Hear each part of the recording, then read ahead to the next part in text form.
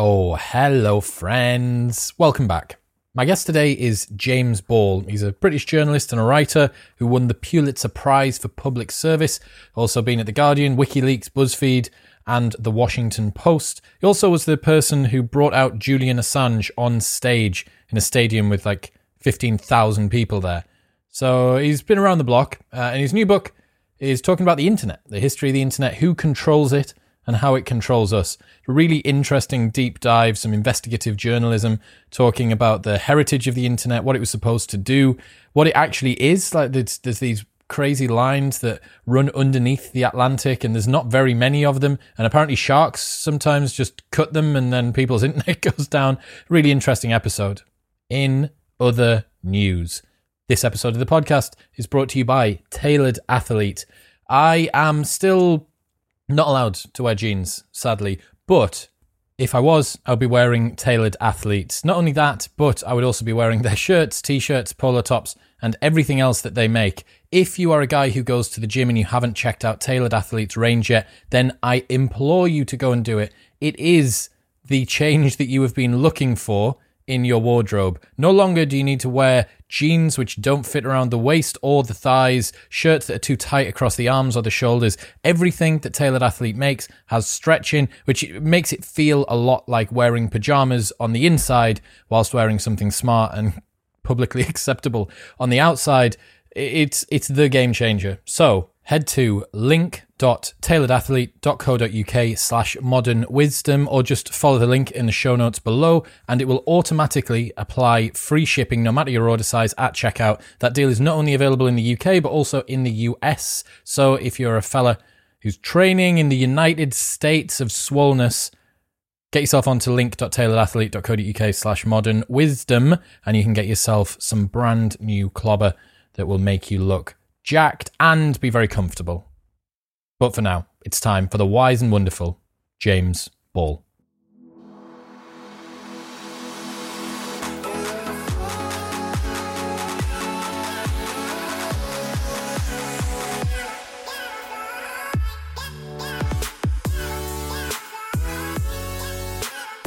I want to know, what's it like interviewing Edward Snowden in a stadium filled with 15,000 people? So that was something of a moment, I've got to say. They'd done this very dramatic sort of video build-up, and then they killed every light in the place. And so I'm walking out to Silhouette, and they've just been told to expect Edward Snowden. And you can see the disappointment on the faces of the people in the room. Like, absolutely crashing. Have we been sold a bill of goods? And, my sort of script line to start it was, Edward, are you listening? At which point he's meant to appear on the big screens because, of course, it's video link. And you just have this sinking moment in your sort of the longest sort of second and a half of my life when you come on stage and, Edward, are you listening? And you just think, if he doesn't come up on screen, this is going to be awful. Oh, man. So honestly, the rest of the interview after that was a total cakewalk because the nerves of that moment have been so extreme. Dude, it's like proper Metallica shit.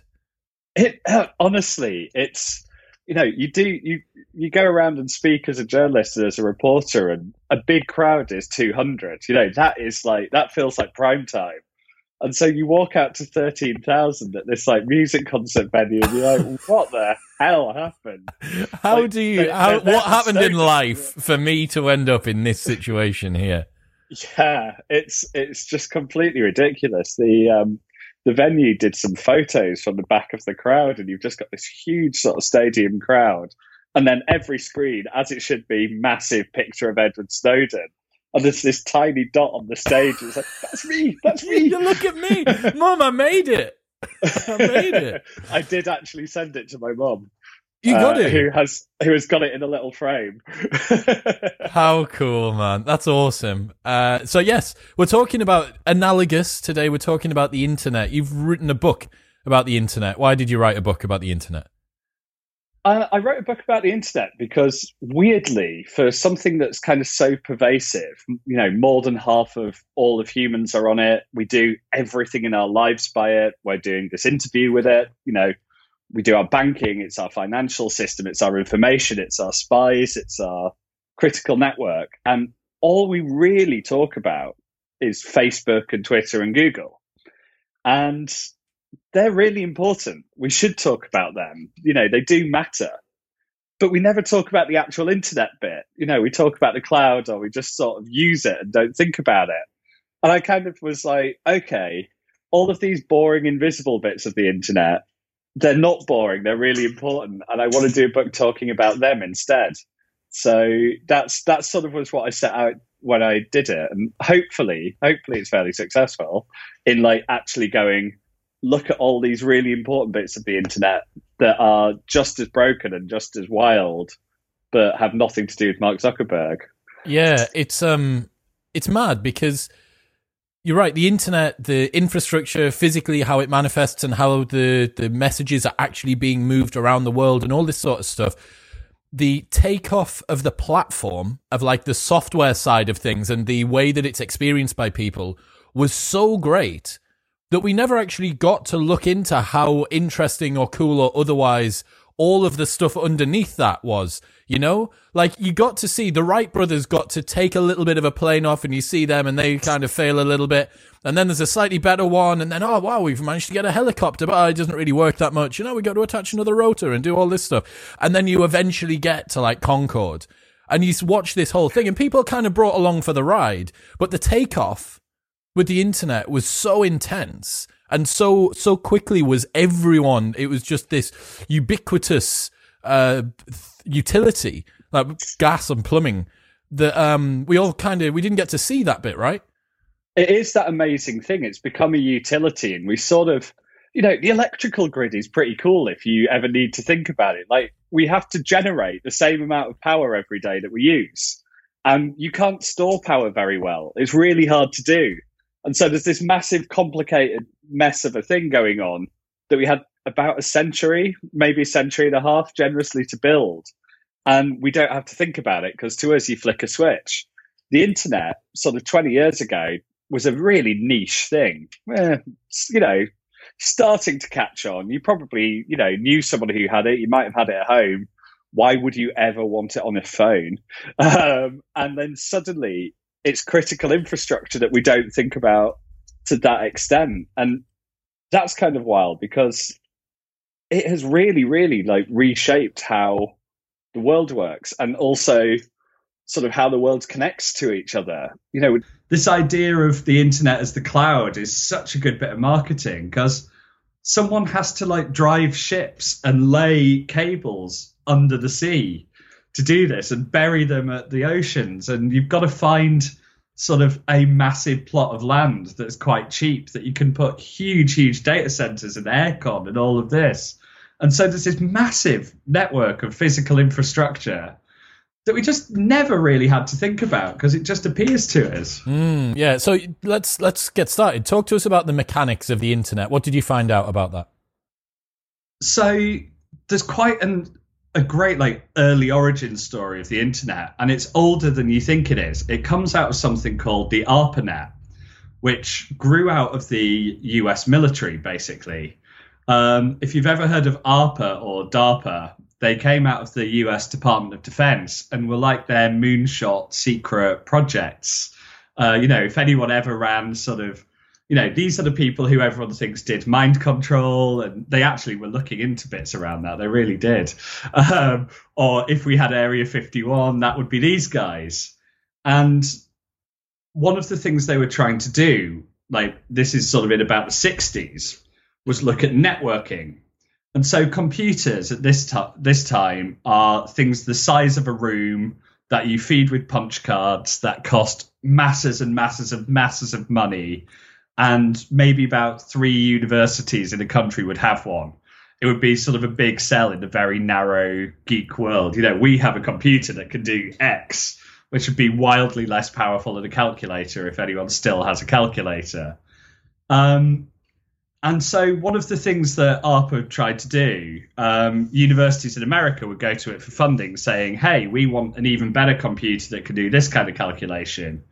And because they wanted to research networking, and we'll get on to why, they kind of saw a bit of an opportunity of going, well, we won't give you money for a computer, but we'll give you money to network the one that you have. And that will mean if your computer's really good, say, at doing traditional sort of physics type equations, we'll hook you up with a university that's really good for doing sort of graphical calculations. And so when they need your computer, they can use it. When you need theirs, you can use it. And so you get more computer. We're not buying you another one. It's very sort of, parental type relationship. And so they said yes, because if someone's offering you money and it will kind of help you, why not? And so 4 universities kind of said yes initially to connect up their computers with this thing called ARPANET. And they just wanted to do this to do their physics or their chemistry or their mathematical research. They weren't sort of particularly evangelists going, wow, this will be a huge and exciting world-beating thing. And so they had to work out the basic stuff. And they came up with this sort of fairly revolutionary set of ideas that, they were only thinking about connecting up first 4. And then, hey, if it works, maybe we'll have as many as like 12 or 15 on here. This was, let's think big, guys. And so they were sort of thinking, right, well, we want to make it work quite well. And so it won't care what data you're sending. So networks beforehand, you had a phone network, and that could only send phone type signals. You would have perhaps a network for flight reservations, which would be really, really specialist and only send very particular data. And you would be charged for how far your call was, long distance calling, all of this, and the type of thing it was. So if you added an answer phone onto a US telephone network, you had to pay more every month, just because you're connecting a different type of thing to it. And so they came up with this idea that this network won't care. You can send whatever on it. It won't try and understand it. It'll just send it along. And we won't try and build in a system so that it matters how far it traveled. At the moment, the US government's paying the bill for everything. We'll just send it all out. And so they got these things connected up. It was sort of largely kicked down to graduate students to do the actual, how should all of this work? The eminent professors, this was like, yes, we want this network, get on with it. One of them oversaw the project and sort of was actually quite into it. The rest, they left to grad students who, very much the lowest rung of the academic circle. And so it sort of came to this very first test in 1969. And these are nerds. They're not thinking they're doing some big, portentous first moment. And so they connected up Stanford with UCLA. So 2 universities, west coast of the US, a couple of 100 miles away. And they're on the phone to each other to try and do their first internet connection. And they basically decide that they're just got to try and log in to the computer in the other university. So they're not trying to do some big, the first message by phone, I think, was something like, what hath God wrought? Oh God, it's so symbolic, isn't it? Yeah, like one step for man, one step for mankind. And this one's like, right, can you just give me your password again, please, John? Yeah. It's this is the thing, you can tell whoever's done that. If I was using that, I'd be, is this working? How are we doing? What had God wrought was brilliant. And so they start trying to type in the command to log in, which was log in. And they type the L. And they go to the phone, right, I've typed the L. Have you got the L? Yeah. Types the O. Done the O. They wait. Yep, got the O. Types the G. Whole computer crashes. So the very first message sent successfully on what became the internet was low. Oh, I mean, that really does put everything else to shame, doesn't it? Yeah, I mean, it actually does end up, sounds like a big dramatic sort of Tolkien word, doesn't it? Something Gandalf would say. Yeah, it does. It does. Lo, we have broken the internet. You need to restart. So I think it's really apt that the very first one they did crashed the whole thing. So, start as you mean to go on. Yeah, nothing changes. But yeah, they got it fixed, they got it built. And so it became this sort of interesting thing. They found that it did actually let them use their computers a bit better. And the innovation that they come up with was whatever you send by it, whatever the results of the calculation, would go into these little things called packets. It's basically like, and this is still how the internet works, whatever you're trying to send or receive, if it's an email, if it's a video, website, whatever, is basically broken up into hundreds or in fact thousands and thousands of little packets, which are just like little envelopes going, this is envelope 1 of 5,000 going from here to here. And so all these envelopes get sent. They all travel by a bunch of different routes, whichever cables are quiet. And all the envelopes arrive with you in the wrong order. And your computer just goes, okay, I've got packet 50, here's 49, here's 48, where's 47? Reassembles them all in the right order, turns it back over to you. And what's quite neat about this is it means you don't care what order they're sent in, what order they arrive in. If something gets held up, it doesn't matter. It doesn't have to arrive, packet 30 doesn't have to arrive between 29 and 31. And it turns out this is what ARPA were really interested in.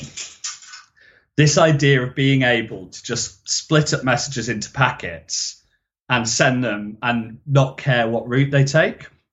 And they didn't, plot twist, they didn't really care about the maths and physics nerds in the US universities. What it seems that they cared about was nuclear weapon command and control. So this was the late 1960s. We are in full Cold War territory here. And what they were looking to do was, well, what happens if we have a first strike against us and we don't respond quickly enough and the US has been hit and we want to retaliate? What happens if we literally can't send the signal from the command bunker to the launch site? What if the cable that it's meant to travel on is one of the ones that's been hit by the nuke? Okay. They might have 2 or 3, they might have, but they were like, how could we have it so that we can reliably still send the signal and be sure it would be received and accurate if we ever wanted to second strike? Now, you can see this as a terrifying warmongery thing, and your eyes suggest that you kind of are. They would also say being able to prove that you could retaliate if you were struck first makes it less likely someone will strike you. It's part of the mutually assured destruction strategy, exactly. right? It's you can make an argument that by going, look, we could retaliate, it makes someone else less likely to want to strike first. If you think you could strike first and get away with it, maybe you would. Personally, I wouldn't. I don't know. I like the whole... I've been reading into this a little bit recently. The mutually assured destruction as a... It gets billed as this kind of compassionate approach to making sure the world doesn't get blown up. It's like, bro, that's not how it works. It's like the world's biggest and scariest testosterone off, isn't it? Yeah. It is precisely that. The whole thing is terrifying. Like, I'm quite glad I was born after that era. Absolutely. Yeah, fuck knowing what's going on there. So yeah, we've got the fact that what the government were actually interested in was the ability to have a more robust communications system for them to fire nukes if they were struck first. Yeah. And so it wasn't that they wanted to use this nice little nerdy network to do it, but if you're going to test a new communications technology, you don't do it on the nuclear sort of weapon system. You want to be pretty sure by the time that you implement anything that's connected to nukes, it works. It works reliably. It's safe. Oh, so you give it to a bunch of hyper nerds over on the West Coast and just let them dick around with it for a couple of years while they try and get the letter G to work. Exactly. Because what do you care if research of core essential mathematical principle is held up? That's shite. Okay, so that's what it was like in the beginning. Let's roll the clock forward now to when the big internet starts to be built, what does that look like? Because you alluded to it earlier on. There's these huge data centers all over the place. There's these wires that are laid under oceans. Like, who did that? How did they do that? Where is it? So the internet grew really, really slowly and then really, really fast. And that's kind of what's caused almost all of the problems with it. So it grew from this quite useful nerd network and got more and more universities in. And one of the first sort of connections, they managed to get a UK university onto it. Email came really, really early.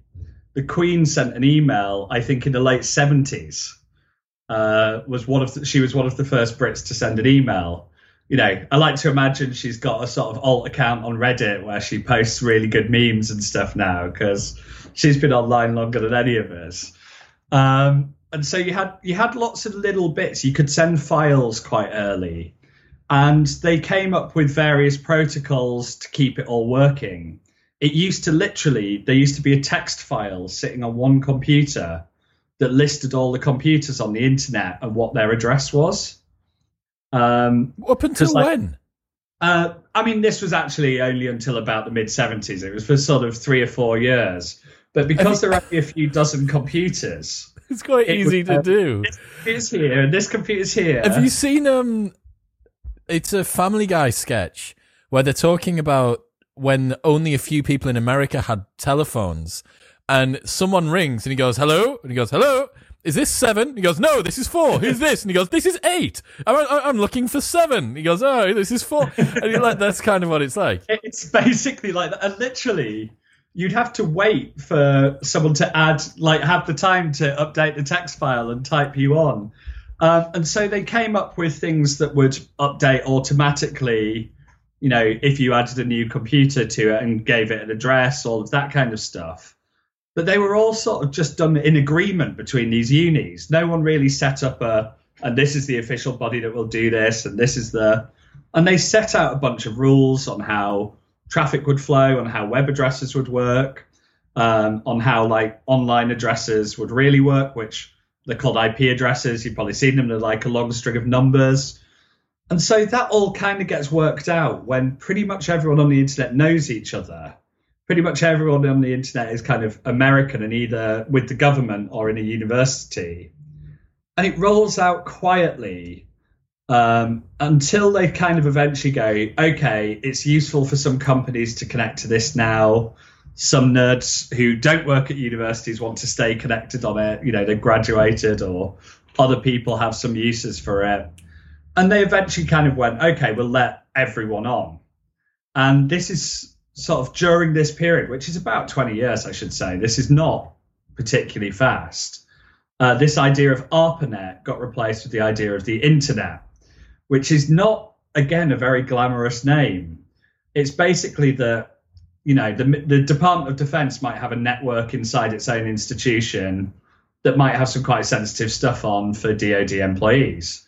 You might then have, you know, at Stanford, a network for the students and the tutors there. It might have some useful information for new graduates, you know, computer use policies. And so you've got network here, a bunch of other networks. What's going to connect them up? A network of networks, an internet. Internet, yeah, as opposed to the intranet, which would be the internal one. Exactly that. So it's literally just a network of networks. It was a totally functional name, and they dropped off the little work bit, so it just became internet. And so you're getting to about sort of 1990, you're still at most at about 1 million users. And this technology has now been around since 1969. And Tim Berners-Lee comes in around this point. And he worked at CERN, was an engineer there, and came up with an idea of sort of, could we sort of could we make something so you could see sort of nice formatted pages? And he called it the web. Well, he called it the World Wide Web. And this was basically the idea of being able to show pictures, text, all formatted as what we now know as a web page. And he wrote this all up as a formal proposal, and his supervisor at CERN If you don't know CERN, it's the thing with the Large Hadron Collider, that's sort of got to make a new Big Bang or whatever. I'm kind of hoping they'll hurry up with that these days. That would make the world a little bit of a better place at the moment, wouldn't it? Yeah, that'd be great. Feel like we could do with a do-over. And so, very clever people at this institution. His supervisor looked at this proposal for what is now, technology absolutely everywhere in the world, and just noted on it that it was interesting but vague. Fuck me. The single biggest technology change in a century. Interesting, but vague. Yep. I mean, good on them for that. Fuck me. I've got a cool story to interject there. Tim Berners-Lee's nephew is at Oxford with my buddy, Alex. And he met him at one of these fancy dinners where you got to dress like Harry Potter and everything. There's frills on frills on frills, and it's gold bars plated in gold for your cutlery and stuff like that. And he sat down next to him, and I think maybe people had name tags or place seatings, with the names. Yeah. And it was like Sean Berners-Lee or whatever. And Alex turned to him and was like, "Oh, yeah, funny, like Tim. Do you know Tim?" And he was like, "Yeah, he's my uncle." And Alex was like, "Holy shit! Wow." So that's sort of quite actually. Yeah. Like, where do you go from there? Like, that's the biggest foot in mouth situation ever. And he sat next to this poor guy for the next 4 hours or whatever at this dinner, wearing frills and a tea cuzzy for his head. So, but yeah, and so that kind of was suddenly the killer product where people actually really started to want to use it. And it was in the 90s you start seeing this big swell up of users. And basically, this was all done private sector. You could initially connect through your phone line. There was a thing that could sort of change your signal, modems. Anyone who connected to the internet in that era will still know the sequence. Yeah. It's quite soothing if you're used to it, isn't it? It is, yeah. I bet if you were born after 1999, probably, I'm going to guess you won't be able to remember it because around about sort of 2000. I bet 94, 95. You reckon? I'd be interested to hear on that. What's the cutoff point? Tell us if you can't remember it and tell me if you can. Just give me a comment. You can drop it in the comments below and we're going to work out, because that's the real millennials. Fuck this 1984 to 1996 Generation Y. It's, can you remember the sound of a modem? That's what determines what generation you're in. That's the full range, I bet that would work. Because it's just not going to be as iconic to you if you're a bit older. What's that sound? That was annoying. You had to listen to that all the time. That is the sound of my childhood, okay? Don't you talk about it like that. Well, all right, so hang on, I need to go back. So the Queen sent an email. Queen's in the UK, sent an email to America. Where'd the cable come from? So we had some of the early transatlantic cables. The fun thing on the internet is it basically piggybacked off the phone network. People sort of found out that the way it sent data, it could double up. But the headache when it was sort of using phone networks was, as anyone knows who was on the internet and then their mom wanted to make a call, you could be kicked off the internet by someone sort of phoning out. And you had similar problems when you were piggybacking on other infrastructure. And so eventually they started laying their own cables. And internet cables are sort of wild in that they are a literal physical web around the world. And the way they connect is not at all neutral. It's between the places that had the money to lay them, the places that had the old phone network. And because they mirror the old phone network and piggyback off it, it follows the shape of it a lot. And so you've got tons of really good internet connections across America and across Europe. A lot of the rest of the world is far less well supplied, etc.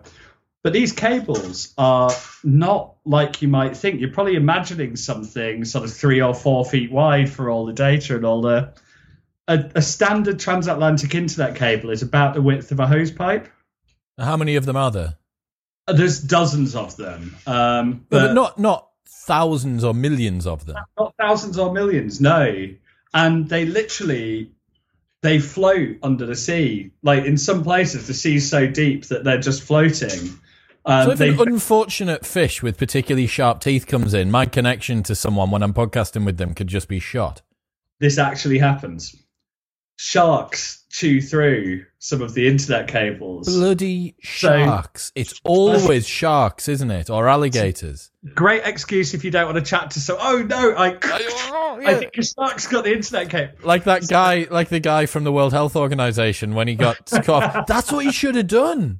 That's what he should have done. Oh, I'm sorry. The shark in connection. I mean, much more believable than the excuse.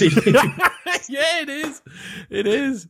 So, but of course, with the internet, everything travels on packets. If you do lose one of the cables, it's a very brief disruption. As long as you've got other ones, everything just flows on. It takes another route. It's sort of the magic of the internet is it's really resilient because it does not care what route it takes to go to anything.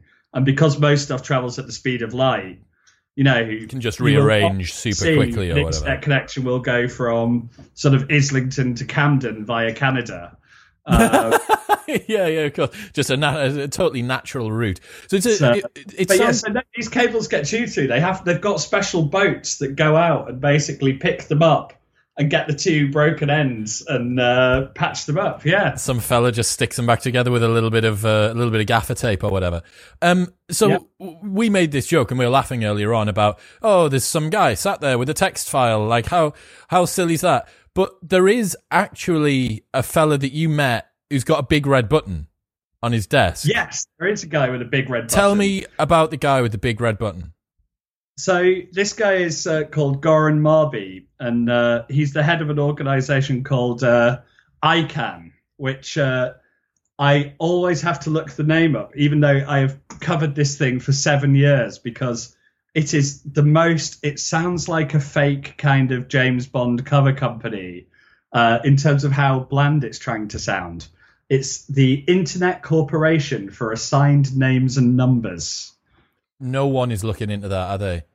No one. Oh, God, I don't want to do research on ICANN. No. Exactly. And so what these guys oversee, they're a not-for-profit. They're not sort of in any UN charter. They're not in the US Constitution or anything like that. They are responsible for what web address points to what site. And so, and who can buy what web address. So pretty much anyone can buy a .com, but if you want to buy something that's .cat, you can't buy it just because you like, Moggies. You can only buy it if you're from the Catalonia region of Spain. And so there are all sorts of fights like this. How do we make sure that people legitimately have their own web addresses that they should? How do we know when we type google.com into a browser, it's taking us to the real google.com? How do we keep the internet joined up and everyone agreeing on all of this? One of the fights that these guys have to sort out is who should be able to own .amazon. Because there's a very, very big tech company worth more than $1 trillion who would say, well, we have a lot of trademarks and patents here. We would like .amazon, please. And there's several countries who have the world's biggest and most important rainforest in their geography who would say, actually, guys, we were here first. In the middle of this is Goran Marby. And so, if any organization can sort of claim to have a lot of oversight of the rules of the internet, ICANN is responsible for this thing called DNS, sort of dynamic name service. And it's what connects up the actual sort of address of your computer to web addresses that we all use. And so it's this incredibly important system because not only is it the rules and the sort of wrangling about that, it's if you can trick domain name systems you can do a lot of sort of quite nasty stuff. If you can sort of make it so that a load of internet users in one region even, suddenly they're typing in, say, HSBC, and it takes them not to the real HSBC, but to a site that looks just like it, owned by fraudsters, and they type in their login and their password, you've done nothing wrong. You've checked the web address, you've checked the little passcode, but it's taken you out there. Let's say, though, that you're in China and you're looking for information on a protest or an opposition thing, and the government messes with web addresses. You could be taken and actually found by authorities and dragged away. People can censor and change information. And so Goran Marby's got this really important job trying to oversee all of this with no legal authority. Where's he based? So he's based in Los Angeles. So it's in these little sort of out of town offices on an industrial estate. They've got like 2 floors. Just some unassuming fella sat in the arse end of LA with a big red button trying to desperately control the internet. Yeah, so he's this Swedish software engineer by background, worked in telecoms. And he when he got this job as sort of the director of ICANN, his friend bought him a big red button to put on his desk to sort of show, it's a bit like that thing in the IT crowd where she's holding the internet. If anyone is, it's him. He really does have a hold of the internet, doesn't he? Oh my God. Right, okay, so that's some stuff to do with the infrastructure and the mechanics of how the internet works. You also looked at the way that advertising works online as well, didn't you? Can you tell us what you learned from Brian O'Kelly? I will do. I should really say the issue for poor Goran is, why he keeps his button on his desk is he let me press it. Fuck, what happened? Did everyone's internet go down? So, I've got to say I was hoping, or at least, a big sort of, nice sci-fi or something. You press it and it's a big elevated button. It looks like something that should be in a nuclear power station or something. Needle it, press it. Absolutely nothing. Not a single thing. And of course, it's got this reminder where it's like, no one actually has power in the center of the internet. Everything's done by consensus. Everything's done by this mind-numbing thing where everyone has to agree every rule change. And so it's all disintegrating and falling apart. You've got all these people making all this money on the internet, and then the actual rules that hold it together, that people like him and not-for-profits have to oversee, are crumbling. And so, it was this quite sort of, you're sort of like, you've got a big red button on your desk. That's cool. And then it's sort of like, no, it's him saying that he's kind of toothless. It's the antithesis of his control. Yeah, exactly that. I half wonder, maybe a little bit. It's like, maybe one day it'll work. Yeah, that's it. He's desperately. What you don't know is that Goran Marby is a low-key super criminal who is lying in wait and has slowly worked his way up from being a Swedish programmer to the arse end of LA. And he's slowly creating a big red button that's going to shut down the internet. And he's just getting all of our suspicion away from it by going, yeah, no, touch the button. The button doesn't look, press it. It never worked for me. And then one day he runs away with all of the internet money, and we're all left having to ring each other again. So, and my fingerprints are on it. So your fingerprints are on it. It was that James Ball. It was that British guy. Get him. Okay, so advertising. Brian O'Kelly, what do you learn from him? So this guy's really interesting. So when I meet him, we're in the middle of a sort of full New York ad office. All of the meeting rooms are named after comic book characters. So we're in sort of Peter Parker. It's all very tech company, all of this. And he's the CEO at the time I speak to him. And this company's just been sold for, more than $1 billion. So he's sort of big shot in advertising on the internet, all of this. And he basically walks in and says he is the guy that invented programmatic advertising. So that system where every time you visit a website, you see all those annoying automated adverts. All the embarrassing stuff that you looked at last week. Yeah. That one terrible sort of sofa that you looked at drunk on IKEA. There can be much worse examples, but let's go for that one that then follows you around. Or, you bought some new cutlery when you moved flats 6 months ago, and still every ad on the internet is for cutlery sets, as if you're a weird fork fetishist. That takes careful pronunciation. Very well done there. Very, very precise speech. It's, all of those, but also, this one weird trick that doctors don't want you to know. All of this is his fault. And he admitted this, off the back of it. And when you get into how online ads work, they are so much creepier than you ever give them credit for. Tell us. I want to know how creepy they are. Basically, they stalk you around the internet like if any human being, if any ex did this, they would be in jail, and rightly so.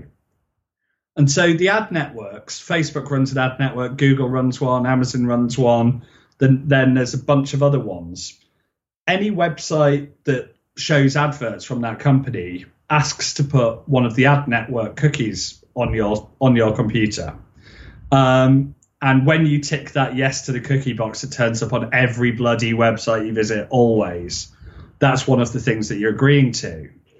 And that's just a little line of text on your computer. Doesn't put anything else on your thing. It's just something going, hey, this person visited this website.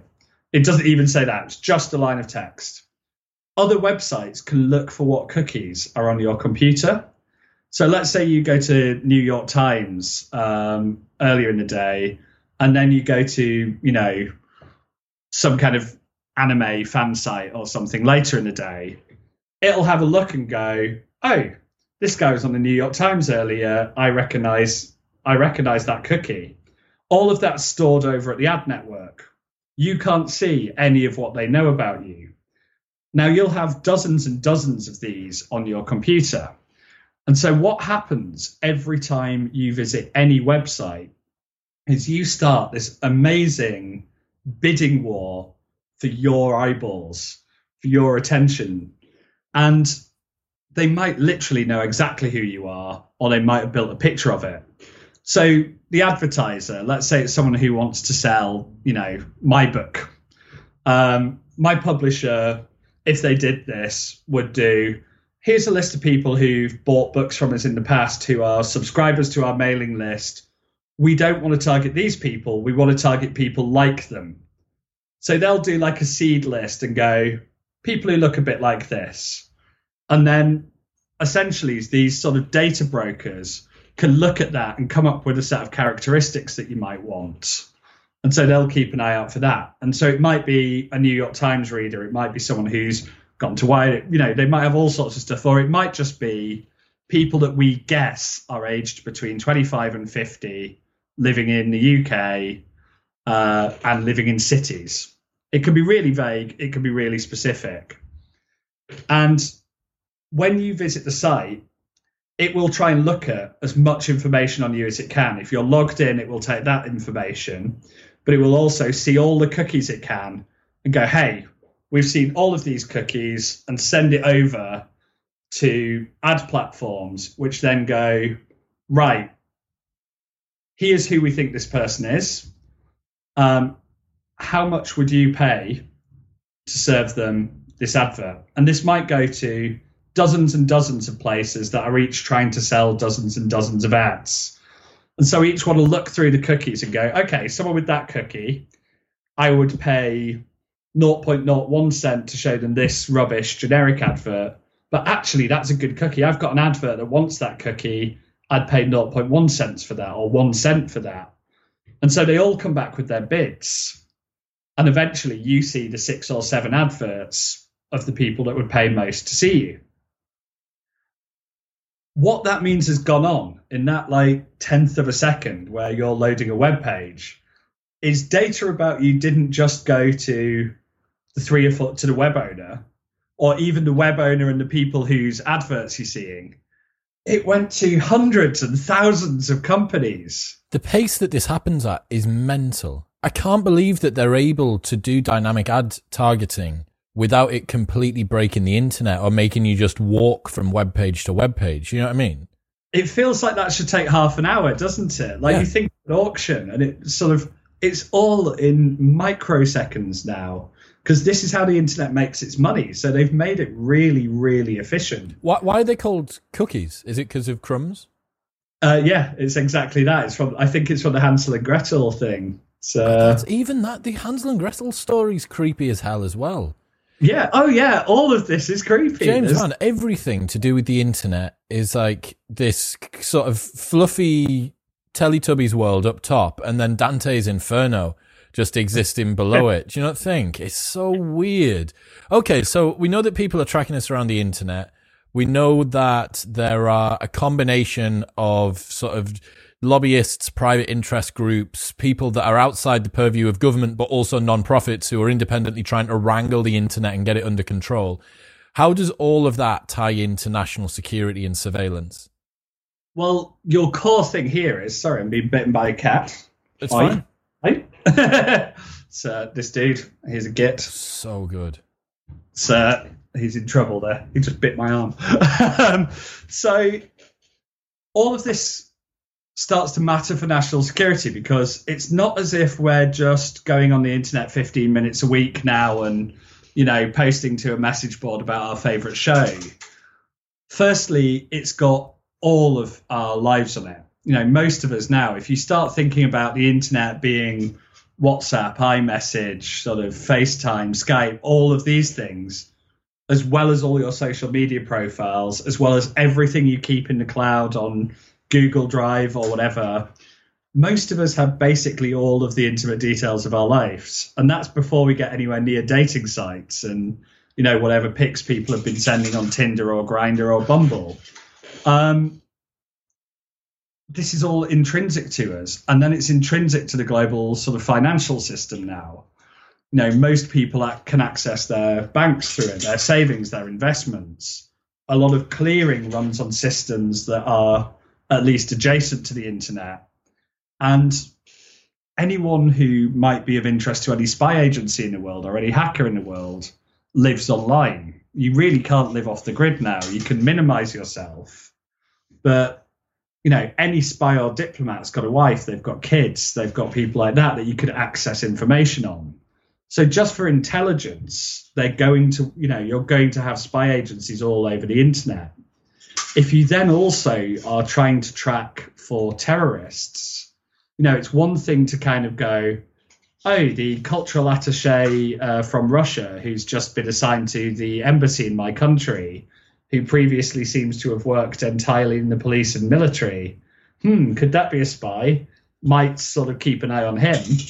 That's one thing. If you're trying to look for a right-wing extremist or sort of some of the terror that's been done by Islamist groups, there you don't know who you're looking for. And you have, you can be a Western government with a very sort of clear motive.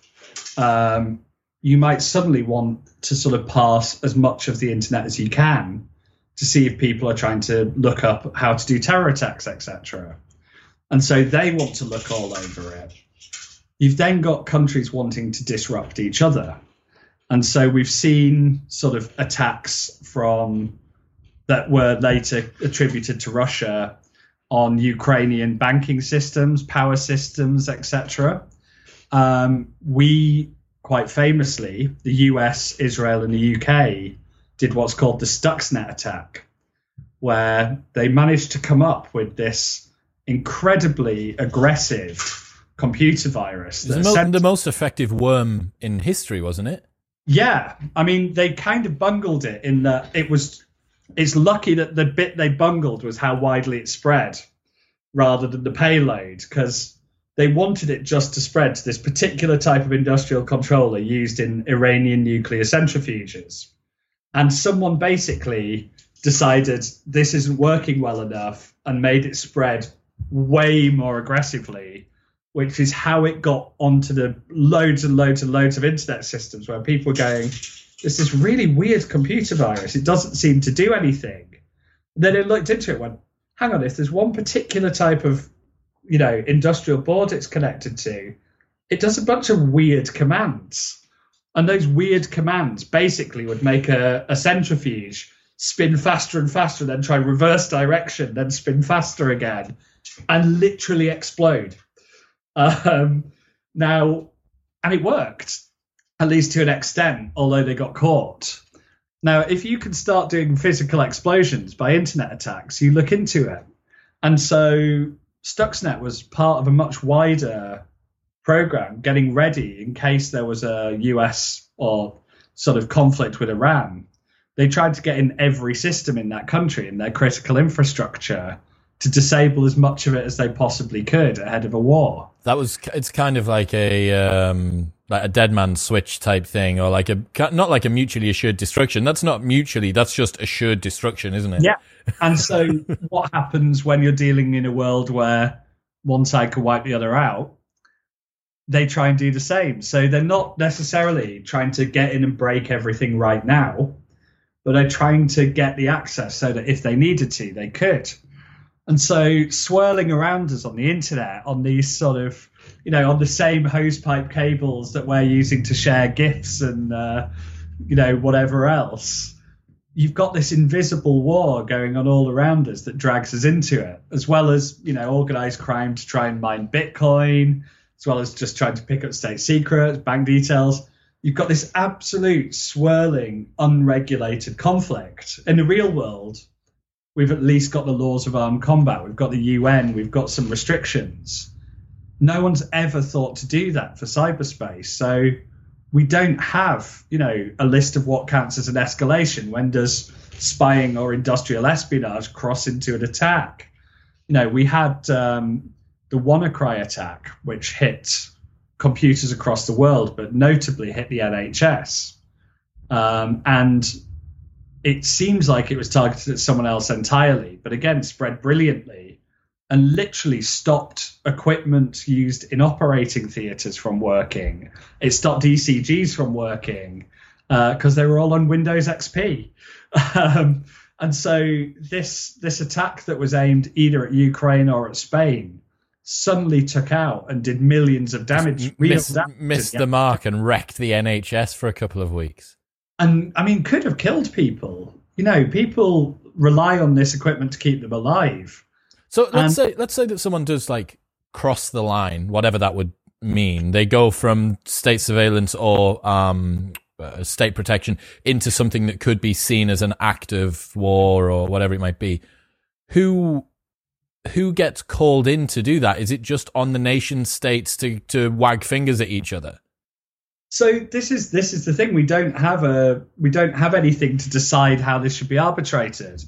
But what we do have at the moment is it's like this weird sort of Middle Ages type thing where people don't just rely on the state. You don't now have a bunch of companies with private armies, thankfully. Well, you've got a few, but we don't tend to like those companies. But Sony doesn't have its own militia operating in each country. I'd love that, man. So I would imagine Tim Cook with a Spartan helmet on and a shield, and on the front of the shield there's just the Apple logo, and then you've got all the rest of them behind it. You shall not pass. That could be another one. Wouldn't Apple soldiers' uniforms look amazing? It'd be so slick. Yeah, exactly. But after about 4 years, they'd need to be replaced.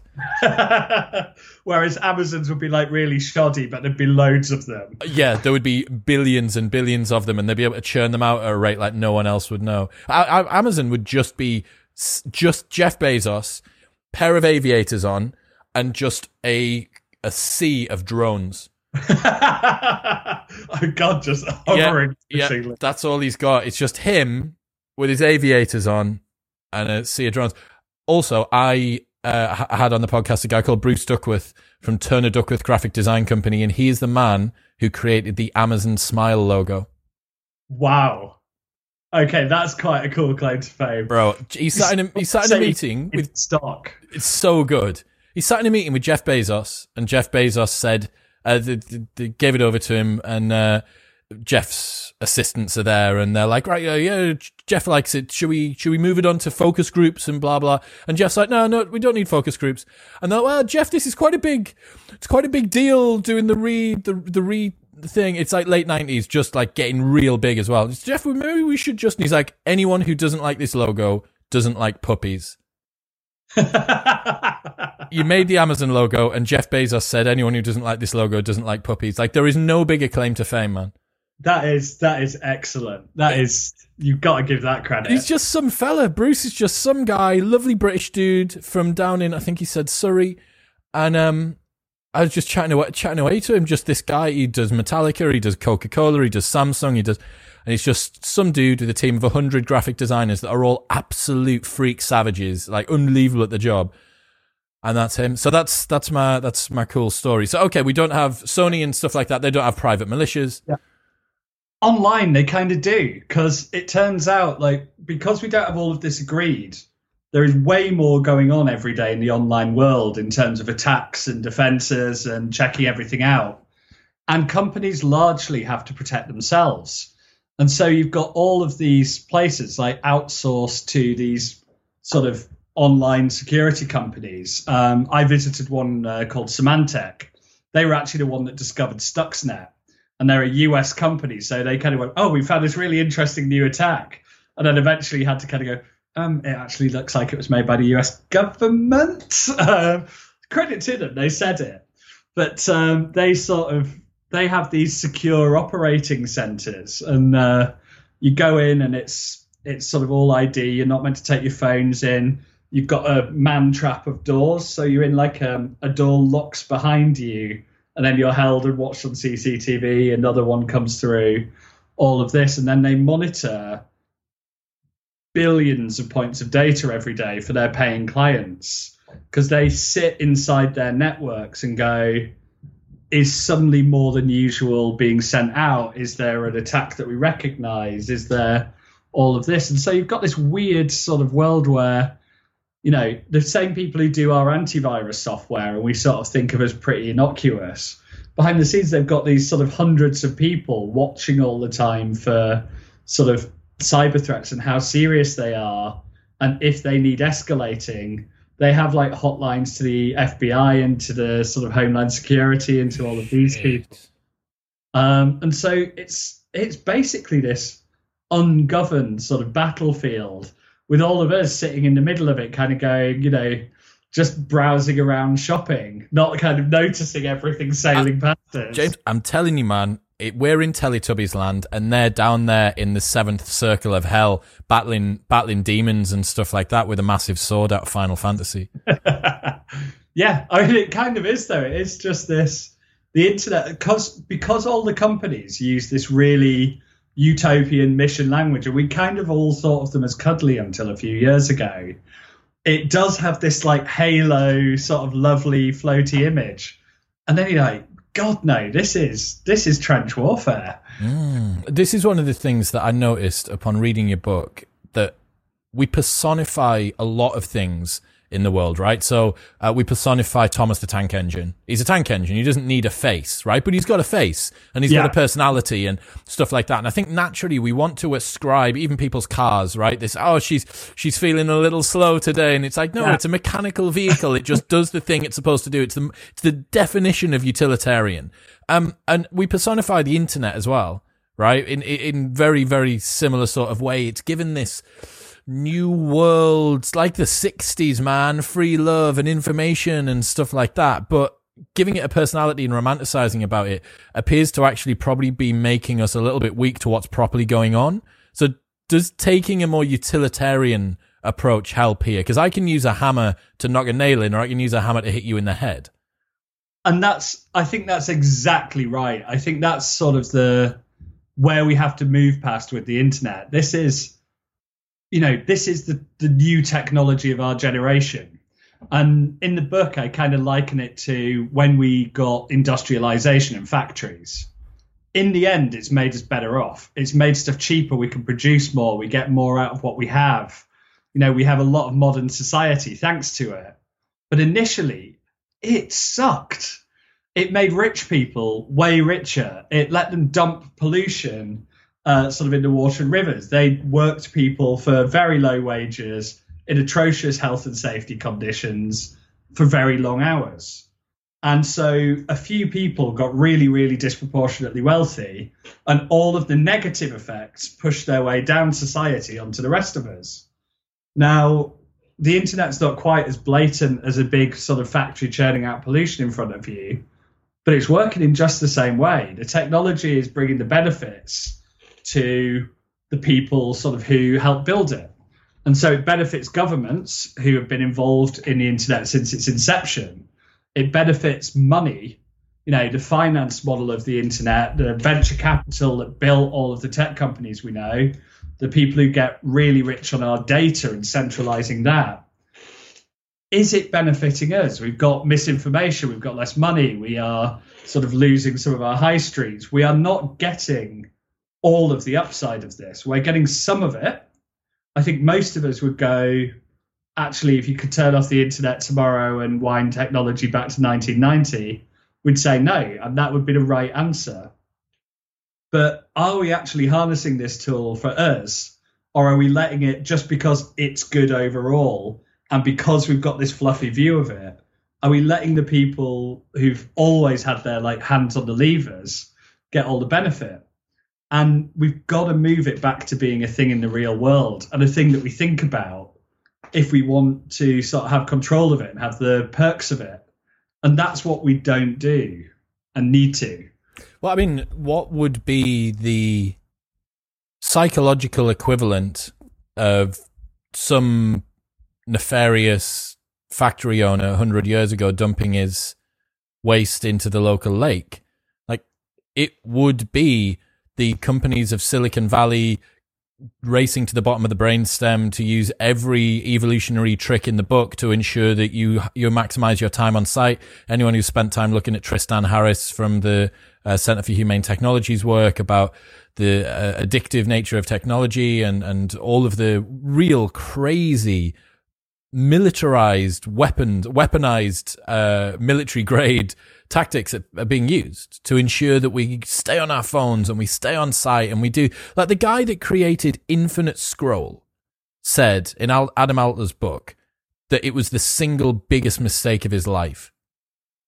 The guy that made Infinite Scroll, which is on every website now, Facebook, Twitter, YouTube, whatever it might be. It's an incredibly common thing if you talk about people who were sort of involved in the early days of the internet or in building some of this, or, whether you see them in Adam Alter's very good book, actually, or, some of the ones I spoke to. What's it called? Is Irresistible, is it? It's not, I can't remember. It will be linked because whenever I mention a book, can you type Adam Alter in? Whenever I mention a book and I don't Irresistible, The Rise of Addictive Technology and the Business of Keeping Us Hooked. Yeah, go and check that out. It's really cool. If you're interested in looking at, it's quite old as well in this, 2013, 2014, I think. So it was before the Center for Humane Technology came around. And Adam Alter, Irresistible, really good book if you want to find out a little bit more about how tech companies are manipulating us. But yeah, so the people who built this, the people I spoke to, Steve Crocker was there, was a guy who I spoke to for the book. He was there in that very first meeting where they crashed the internet, typing in login. You've got, Brian O'Kelly who built its adverts. You've got people who helped fund it. And they all sort of act as if it's not the result of their actions. And I think some of that is dissonance, and some of it's just that this thing's become this runaway train. And so you see people kind of freak out. And part of the thing is, it's built into the technology that it's got to keep doing stuff like this. Networks centralize power, they centralize money, they centralize resources. That's most obvious in a social network. If you started 10 new social networks tomorrow, are you really going to move off the one that all your friends are currently on? And let's say you move to one of them and it's great.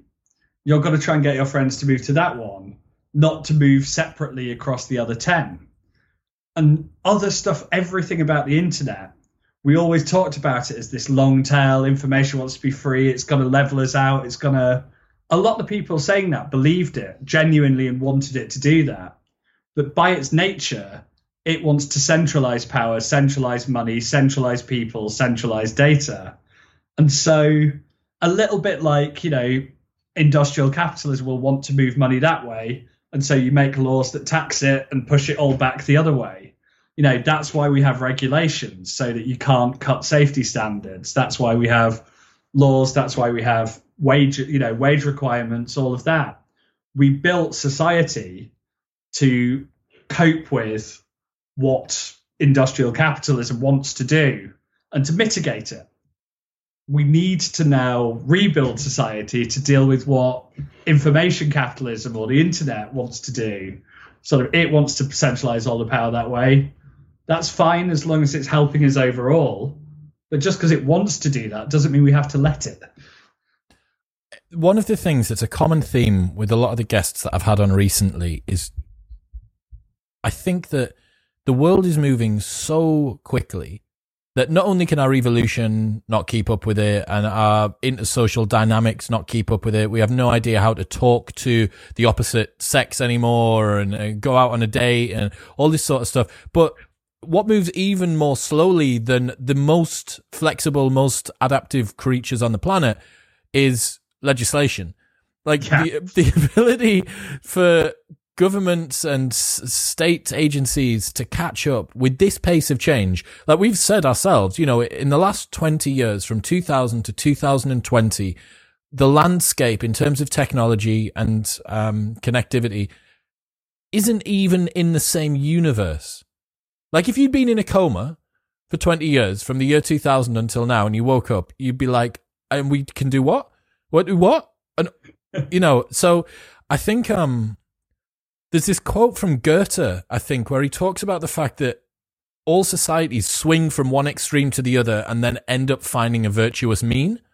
And inevitably, I think that's what happens, because technology is always going to move ahead and then kind of like slow your grandma on the walk around the playground. Like she's slowly going to catch up and then she gets there and then there's another leap. And, okay, now we need to work out what's going on with augmented reality or virtual reality. Okay, now we need to work out what's going on with bioengineering and biotech. Okay, now we need to, you know what I mean? Like every single time that this happens. And this is the fear, if anyone who's read Superintelligence by Nick Bostrom, which is an unbelievable book about the takeoff of artificial intelligence, that takes this game to its nth degree, to the final point, which is that if you have a super intelligent agent in artificial intelligence before you have fixed the control problem, which is how do you ensure that you don't have perverse incentives and that everything is instantiated correctly, that's it. That's the end of the human race. That is everything over. And all of these little things, all of these little games that we played, where it's like, oh, well, look, you had the farming revolution and then you killed a bunch of animals, and then you had the industrial revolution and you polluted a little bit of the planet, and then you had fossil fuels, and we kind of gave you this got a dry run a number of times where you moved forward as a society very quickly, and then you started to realize what some of the sort of more malicious side effects of doing that was. And then you had it with technology. We even gave you a little bit of a taste, like, look, you guys, you had this lowest common denominator, echo chambers existed, people's opinions got polarized and moved out to the side and all this sort of stuff. And then you done gone fucked up. And in the year 2105, singularity occurred, you hadn't fixed the control problem, and now you're all slaves for us, and this is just Neo from the Matrix flying around. So it's kind of how it goes. So if people have never played it, by the way, it's the paperclip game. If you just search paperclips on the app stores, it's really cheap and good way to pass a day during lockdown, but also just the best illustration of what goes wrong with an AI. Quite subtly, you're just an AI making paperclips. Works nicely. But I think sort of in the run up to sort of tackling this stuff, I think it's almost unrealistic in terms of optimism to expect sort of legislation to be able to keep up, because until something feels like a high priority, they never get there. Well, there's real world problems, right? So they end up playing whack-a-mole, though. They end up sort of trying to do something narrow about a certain aspect of social media, and they'll do a narrow fix on that, or a narrow fix on hate speech, or increase the requirement for moderators, and you know, it's a bit like sort of trying to tackle flooding, but a teacup at a time. What tends to happen is that you get to a point of crisis, and it doesn't necessarily have to be a crisis caused by the thing that you're fixing, but it's usually related. But we got the modern welfare state sort of its early steps off the back of the Great Depression. We got government actually taking a bigger role in life. We got the NHS out of World War II. That they are pretty direct effects of each other, even if it's not, the solution to war is to have a health service. We are at least at this point hitting some crises, and they're awful crises. But we're in a crisis of populism. We're going to be in an economic crisis that makes 2010 look awful. We're in a global pandemic. There is at least the chance that we use this to reassess, and we use this to get ahead. If we accept that we have to change a lot and to build a lot and to rebuild from an economic crash we haven't even started feeling yet, then we may as well do it to try and fit the era. And so on the one hand, we actually have an opportunity. Stuff actually changes off the back of big crises. The sort of fear side of that is this is such a big and awful crisis that how bad would it be to waste it? That's an interesting way to look at it, to actually look at the crisis as an opportunity. We've got a chance, and it's not an indefinite chance. If we don't tackle a bunch of this now, it will get much, much worse over the next decade, and we'll have to tackle it again. All right, so I'm gonna make you put your money where your mouth is, James. You are governor, transnational, international, global governor of the planet, and you're allowed to high level enact some policies or create some agencies. What do you do? So I'm assuming I can't just embezzle and make a moon base. No, that would be awesome. Just you and Elon Musk, just with massive fat cigar. Elon would have a spliff, wouldn't he? Massive fat cigars, just sat there. Yeah, no, you can't do that. Yeah. I got exactly the site worked out for my moon base too. I think we've got to work out something around how our data is used and who owns the rights to it. Everyone likes saying data's the new oil. They sort of miss that makes us the crushed up dinosaurs and plants. I don't want to be in the pipes. I want to benefit from it. So we need to work out if there are sort of hundreds of billions of profits every year being made off this, how do we share them? If it's a natural resource of our own lives, it needs to have some sort of public ownership as well as regulation on its use. Just sort of think of it in privacy terms is nuts and restricted. We need rules governing cyberspace and norms governing that. We have to at least get, the laws of armed combat do not work perfectly, but at least we have something to point to and go, this is... Who would enforce it? Because we're not just talking about stuff that happens within nation states usually. Would you have to have some sort of equivalent of like the Geneva Convention? Essentially, yeah. And, who enforces the Geneva Convention in practice? It's not like a bunch of UN people parachute in if you sort of break it and fix everything.